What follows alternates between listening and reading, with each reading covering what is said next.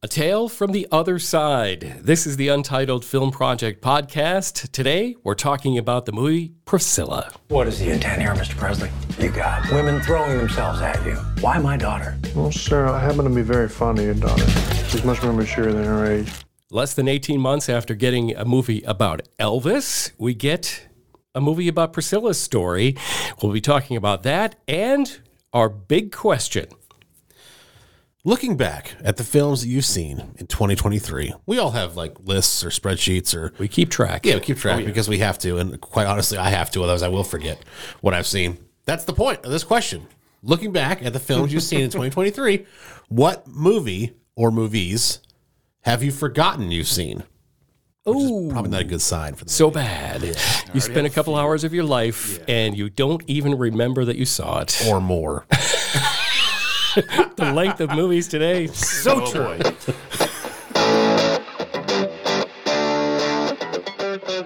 Priscilla, the story by Sofia Coppola, taken from her memoir. Priscilla Presley, the very young girl who ended up marrying Elvis. Let's get initial takes, starting with Gover. Guys, was the point of this film to convey loneliness? If it was... I'll just give it a score right now, 10 out of 10. That is my initial take. If you're going for loneliness. Priscilla. Yeah. Okay. All right. Well, we're going to have to dive a little more into that. So that's just a deeper dive is 4. Are you lonesome tonight? All right, cut it out. That's enough. He started it. I did not give you a song title. Thank you very much. We didn't give any songs in this film either. That's true. And, well, that will take me to one of my initial takes, which is, thankfully, there were not a whole lot of Elvis songs in this movie. Thankfully. I am so apathetic to Elvis's music and his story, and I'm tired of his story, that I was glad there was very little Elvis music in it. So I'm just being forthcoming. I totally admit he has this amazing place in music history. He was the first of his kind. He changed things forever. He was very talented. I just don't happen to like it. But this movie was so refreshing. I'm so sick of pretty much the same Elvis stories that telling it from Priscilla's perspective was a breath of fresh air. So that's my initial take. Bradford, what do you think? Priscilla. So kind of building upon that too, knowing that this is based on the book Elvis Me by Priscilla Presley, this is definitely her take. So this is not necessarily a director's interpretation. This is not some other writer's interpretation. This is taking it directly from the book written by Priscilla Presley. So you know, in terms of the story that we get, it's going to be difficult to ever get 100% true, just as with anybody, right? Absolutely. Things are always going to be somewhere in the middle or lean a certain way. We're not going to get the 100% true story. What was curious to me, given my age as an elder millennial that did not necessarily grow up knowing Elvis's story as much, was how much I feel like it exposed in terms of the history of this relationship. And that, yes, it may have been the late 50s, early 60s. It is still not that much of a different time to where a 24 and a 14-year-old should be dating. And... Yes. The red flags that I think this film exposed is giving very good reason why so many fans and Elvis Estate and so many other people are pissed about this film, including, I guess, Lisa Marie Presley. She saw it as well and was not too happy with the way that it was portrayed. But it's been interesting because even just me posting on Facebook the picture of me going to the screening had a result of, I don't want to hear her lies. Interesting. People didn't want to hear anything that tarnished their wonderful nostalgia for their favorite artist. So in terms of taking this step to paint a different picture, that it wasn't all sunshine and daisies, which we all know it wasn't, especially near the end. There's a reason why she left him. There's a dark side. But the beginning of the relationship as well, and that what I said in terms of my initial review when we first saw the screening was, it was grooming for companionship. There wasn't like a sexual predatory thing necessarily here. Right. It was, he had a gap that needed to be filled, of someone to come home to that made him feel like home, and that started off in Germany. Yes. I didn't know all these things. We knew they met very young. Like, she was very young when they met. I did not realize it was so young, and that she went to go live with him in Memphis, and all these other things that the history is exposed to. We're seeing so many of these historical exposure types of movies coming out right now as well. And for folks that just know Elvis for his music, I thought it was refreshing in terms of we're seeing a different side of the story. Whether it's all 100% true or not, we don't know. We will probably never know the 100% true story of these things. Nobody ever does. To get this side shows how complicated of a relationship they had. I thought Kaylee Spaney did a fantastic job in her interview with her first ever talk show appearance with Jimmy Fallon on The Tonight Show. No pressure. No pressure. Yeah. Welcome to the big time. That she sat next to Priscilla Presley during the viewing in Venice. Wow. And that Priscilla told her she did a great job, gave her so many kind words and everything on the performance. Overall, I liked Jacob Elordi's performance of Elvis because it wasn't over the top. It felt more genuine to Elvis, that you didn't get that. It was a little dialed back. Yeah, you didn't get the character actor you see on the side of the streets, the impersonator, which we see the heightened version of. That's always what you think in your mind is Elvis. No, this felt more like, Elvis the person with just the hints of it. Sofia Coppola, very, very talented director. I like the take on music, in the use of music in this film, because they obviously probably didn't have rights to use Elvis music. They couldn't use Elvis music. They had to tell the story and set the scene without using Elvis's music, and I think that takes a lot of talent in a movie that is discussing the relationship with Elvis to be able to pull that off, especially at the end with Dolly Parton's I'll Always Love You and the connection that song has just to Elvis and to that time period and everything like that. So I thought overall it was a really good film, taking it for what it is as a film, not necessarily how accurate it was or anything like that, but the performances, the way they did the film, I overall enjoyed it. All right. I love how our initial text took about 12 seconds. There's And Bradford went on for about 8 minutes. Because mine's always broad because I'm bringing up topics. It's for an us to initial discuss further. tome. And my jokes are bad. Look that word up, kids.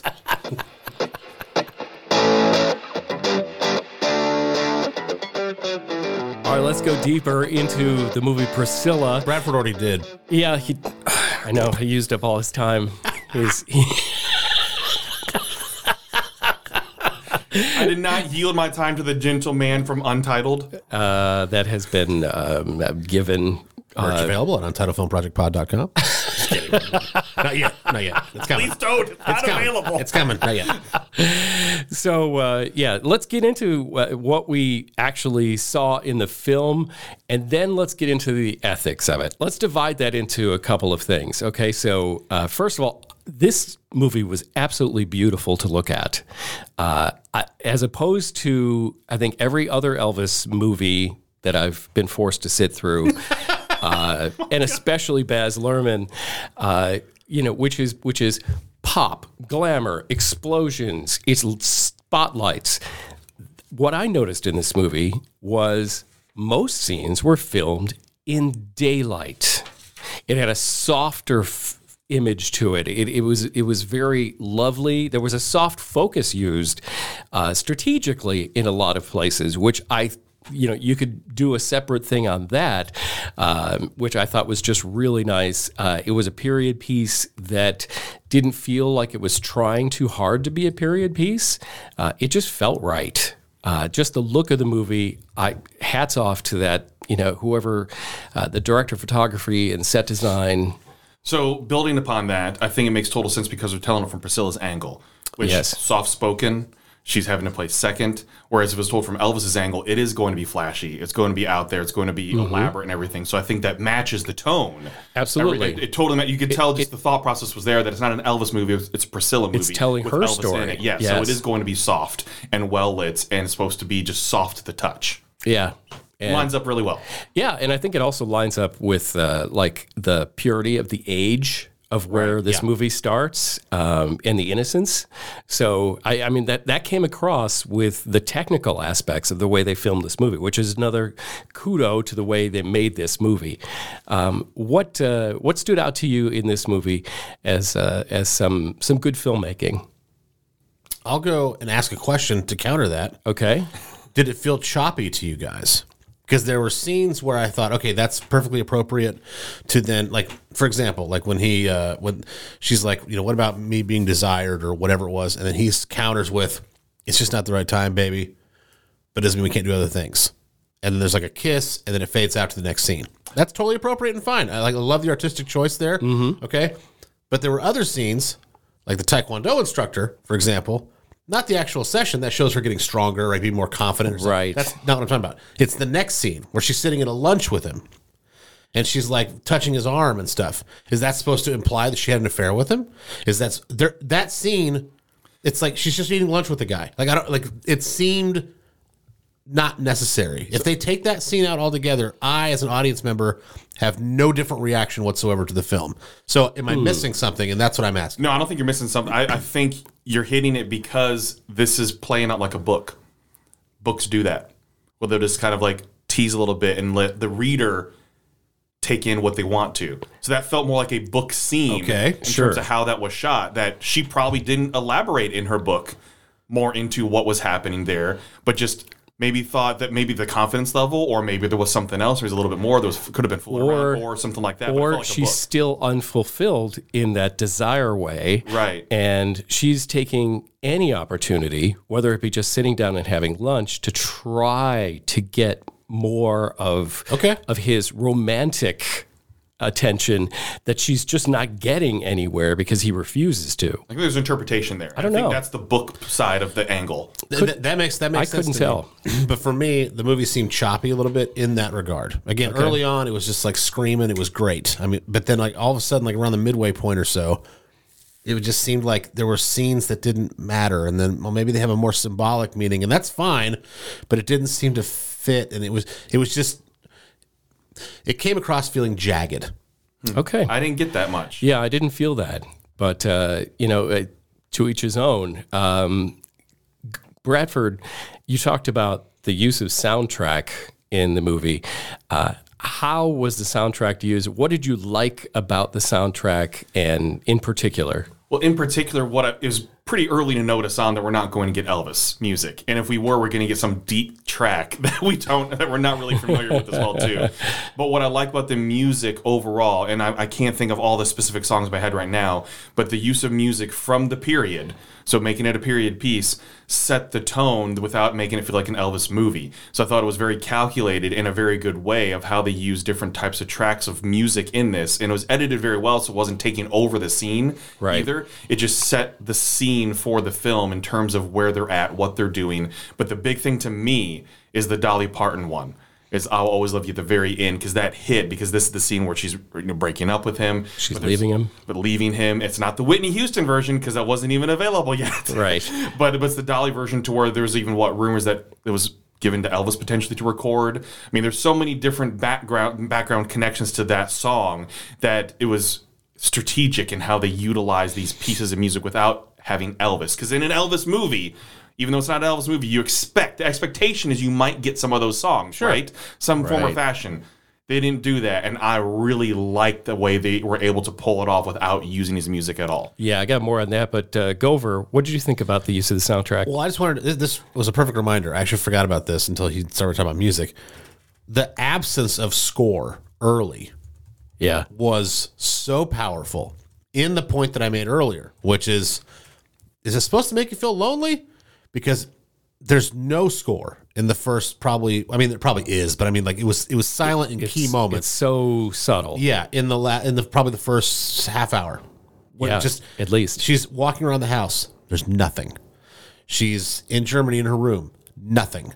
It's just the complete absence of score only help. Just like score helps you feel emotion when it's on. Well, when you take it away, you feel even more of a different emotion. And Coppola really nailed it with this one. I just wanted to bring that up because I forgot. Yeah, no. High five. That's a good one. That was awesome. Thanks. Yeah. That was great. Because that's exactly what I think we're supposed to feel is her loneliness. Okay? I mean, it's part of his and part of hers, and mostly hers, that, she absolutely, like when there's no soundtrack playing, everything feels longer. The time that you're not with somebody or doing something that is positive just feels even longer. And your senses are completely focused on what you're seeing. especially when she's standing alone in Graceland. Yeah. He's not there. There's the work's going on in the basement, everything. She's just standing there, just kind of walking around. And she's with nothing Or to do. sitting in different chairs. Sits on a couch. Completely silent. As a teenager, too. Yeah. As a teenager who's used to being with her family, and not even friends, but just used to being schoolmates and everything, too, in class. And all of a sudden, she's just alone, being the king's companion at this point, and there's nothing. And that's a contrast, too, because when she's in school, all the school scenes, there's all kinds of noise and chitter-chatter and gossip Right. and all kinds of things. Just They've got noise life around her. Yeah, they've got a life. They've got interesting friends. They're doing fun stuff. She's isolated. Yes. The thing about the soundtrack that I liked about this, and I'm not going to make another I don't care for Elvis music joke, but You just did. maybe, is that because they didn't use Elvis music, it further showed her isolation from the rest of his life. Okay? So she felt in the real world by using the music, that they decided to use in the soundtrack as her soundtrack. Is she's just living in the rest of the world where everybody else is. Okay? Mm-hmm. And his music is almost like a rumor to her because she is cut off from most of his life. All right, let's get now into the subject matter of the film and the moral, ethical problems we see with what was portrayed in this movie, Priscilla being such a young child when Elvis started pursuing her. How did he pick her? I know a fellow serviceman came up and said, "Hey, we're going to," but that seems so out of the movie starts with that. Yes. Invited to a party. Right. So how did he know? Because that guy seemed like an upstanding guy. He's like, "Oh, you, my wife and I will chaperone," and nothing shady happened with that when she was with him. It was almost like Elvis saw her and said, "Hey, go get that girl," but that wasn't said. I kind of got the impression that this guy knew what Elvis wanted. Okay. That's what I got, he too. was on the lookout. Okay. Yeah, he was the searcher. Yeah. Okay. So that. But either way, so that's predatory. It is. Doesn't have to be sexually predatory. Right. Sure. It's still Just predatory as in like, I'm going to take advantage of a situation of a young person who doesn't know any better and then make them this thing that I want them to be. Oh, sure. It's like a music star that says, security, go find me the prettiest girl in the front row and invite her backstage. Yeah, that's right. So go over to build on that. Her parents Yes. saw an opportunity, obviously, because how many parents are going to let your 15, 16-year-old She's in ninth grade. go I guess at that point you're right. go across the pond Yeah. and live with Elvis Presley, with his dad as the guardian, and do that for even a month, just as a temporary visit? Even though in the movie they portray them as having some reservations, they still let it happen. Okay, well, this is where I think the movie did its best work. Okay, they took what would be a normal reaction from parents, like, no, I mean, why should my daughter go to this party at first? Why, and then it kept escalating. And they showed the subtle manipulation of the parents. It's not like she needed manipulation. She was Right. She really wanted to go. But they used his military respect and, the promises of other military men that they would care for her to like get him to just loosen his restrictions just a little bit. And they just kept finding new ways to slowly turn up the temperature of the relationship. And by the end of the movie, she's the frog in the boiling water, but we barely saw it because they just turned up the temperature a little bit at a time. And that's how I think the parents got fooled. And that's, I think, how the whole world kind of just got fooled into, hey, where is this? Like the rest of the world didn't even know who she was. Right. He kept her secret. All of a sudden he's marrying this girl. Well, it's because over a long period of time, they just kept turning up the heat. Yeah, you're right. And because to me, just thinking that, she's 17, saying, no, finish high school over in Memphis. I'm going to enroll her in a good Catholic school and everything too. Just what? Saying yes to that? Yeah. I mean, that's what gets, especially, I can't imagine a military father in the 60s. Also, I think there's a little naivete maybe back in that day that we weren't That's true. We weren't looking for predators like we like we are now and have been for a while. Dude, in the 80s, I rode my bike 2 miles to Rayleigh's to get a candy bar and then 2 miles back. My parents had no idea where I was at any time. And then, now I know I'm not a girl, but this is 2 decades before that. Right. Right? And here's this person who has military respect and other people vouching for him. Right. Almost indirectly. Still a rock star, though. Sure. But it's still like, oh, well, she'll be taken care of. Right. If you slow boil it, like Jim says, it's not out of the question. Yeah, the parents were groomed as well. And he's the first rock star ever. What's a Beatle? So there's nothing for them to base it on. They haven't seen horrible documentaries. That's right. Like the old VH1s, and when we come back, the bottom falls out. Inside the music. Yeah, exactly. So, like there's no precedent to show some of the dangers that were out there. They had nothing to go on.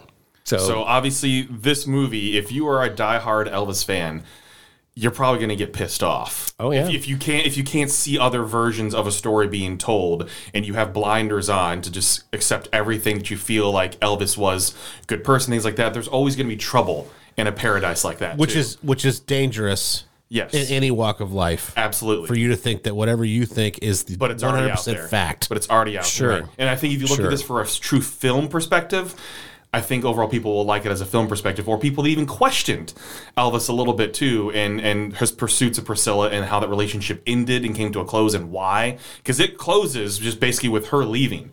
They don't go on with Elvis' story after that. She just drives off. She drives off, which I think is a great way to end it. It is a great way to end it. Overall, because it's not an Elvis story, it's a Priscilla story. It left me wanting more. Right. When she drives away through the gates and the credits rolled, I was like, wait. Right. That's it? Right. But then I realized, no. It's her story. That's the perfect way to end it. Yeah, because it's her story. But for about 2 seconds, I wanted more, and that's a good sign. Yeah. I want to, address, I think, maybe what somebody who is an Elvis fan would be thinking or saying on this movie. Okay, so I'm playing devil's advocate here. This is not my view, but they might be saying he kept it pure, which, as far as we know in this movie, it was not sexual. Based on Priscilla's word. Based on Priscilla's words. Which we're going to get to in my scores. And so they could say, like, he kept her being a nice girl. I will immediately wipe that away by he absolutely stole her life from her. But I think that might be one of the defenses. And I don't think it's a great one because it's not all about sex. It's about someone's agency and the right to determine their own life, especially when they are more vulnerable. People always say, what's the age is not a thing. When you haven't evolved, developed, or matured, you are susceptible to somebody who has. So age is always going to be a thing when you're in that development stage of teenage years up to maybe like 24. I think they say that determines who you are going to be for the rest of your life. 34, 24, not as big of a deal. Right. 24, 14, big deal. Huge.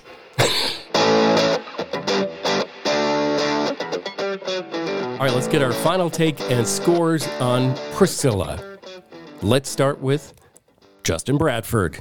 All right. So overall, I enjoyed the film. I enjoyed the cinematography of it, the soft touch, the lighting aspect of it. I thought it was mixed pretty well. Kaylee Spaney, I thought was fantastic. This is her breakout role.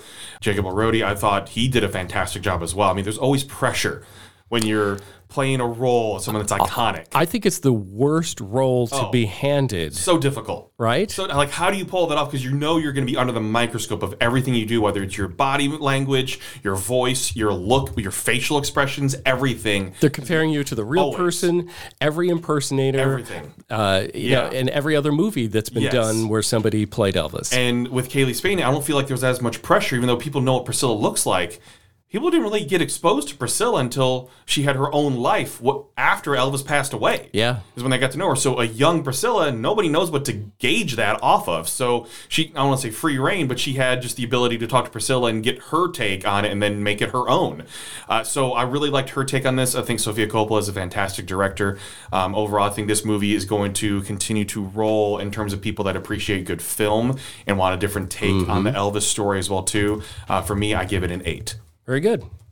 I also thought that Sofia Coppola handled this really well. I love that it was a refreshing new take on what I think is an overtold story. And Kaylee Spaney, I'm putting her in conversation for Best Actress because I think she just did a fantastic job and carried this whole movie. Jacob Elordi was good. I thought he did a great job with it, but this movie was not the focus of him, and he didn't have to do it for long stretches of time. So, like, he did a great job. If it was a bigger role, I might consider him for an award, but he did exactly what he needed to do. I think the way this movie did the slow burn of, her evolution until she eventually drives off and leaves Elvis, I thought was beautiful. To me, it was such a smooth, natural, even the way they, introduced Elvis's drug problem into it was just so like, it wasn't like all of a sudden he's got a drug problem. They walked you through this like slow, it's just a little thing. And eventually all those things get worse and worse. And it did it in such a subtle way that I thought, okay, that's masterful storytelling. So I also am going to give Priscilla an 8.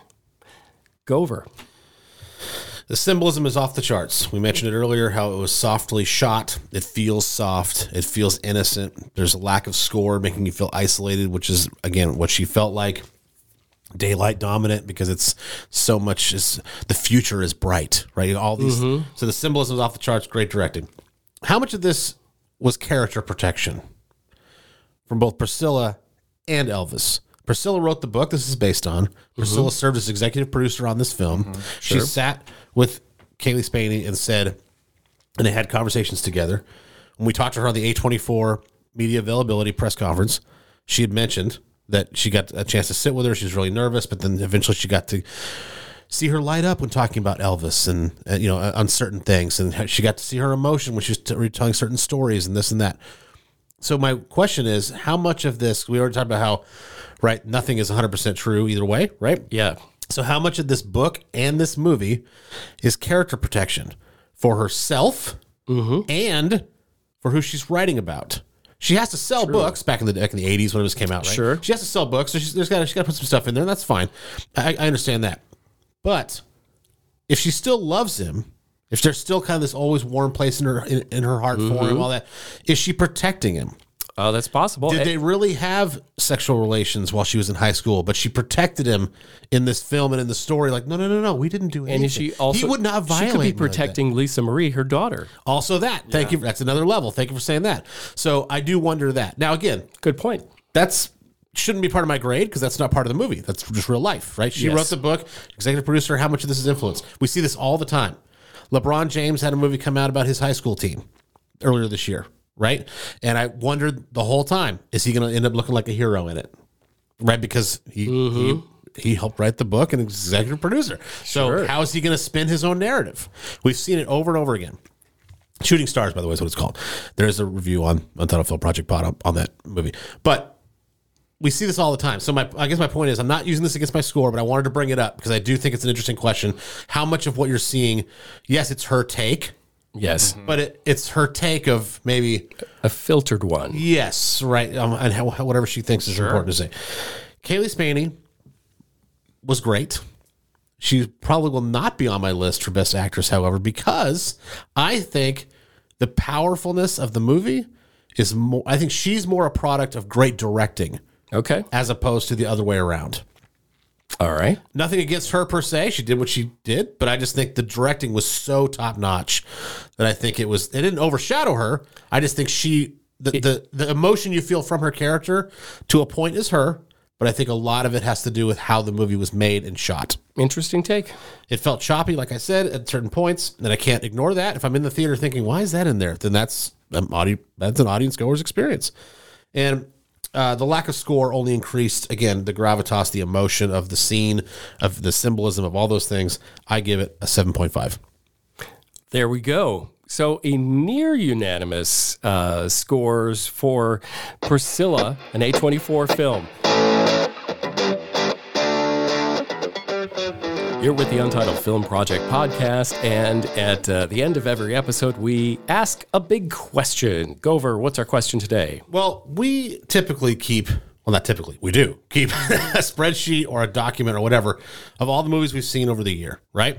Yes. Because we need so for awards consideration and things like that. We need reminders sometimes.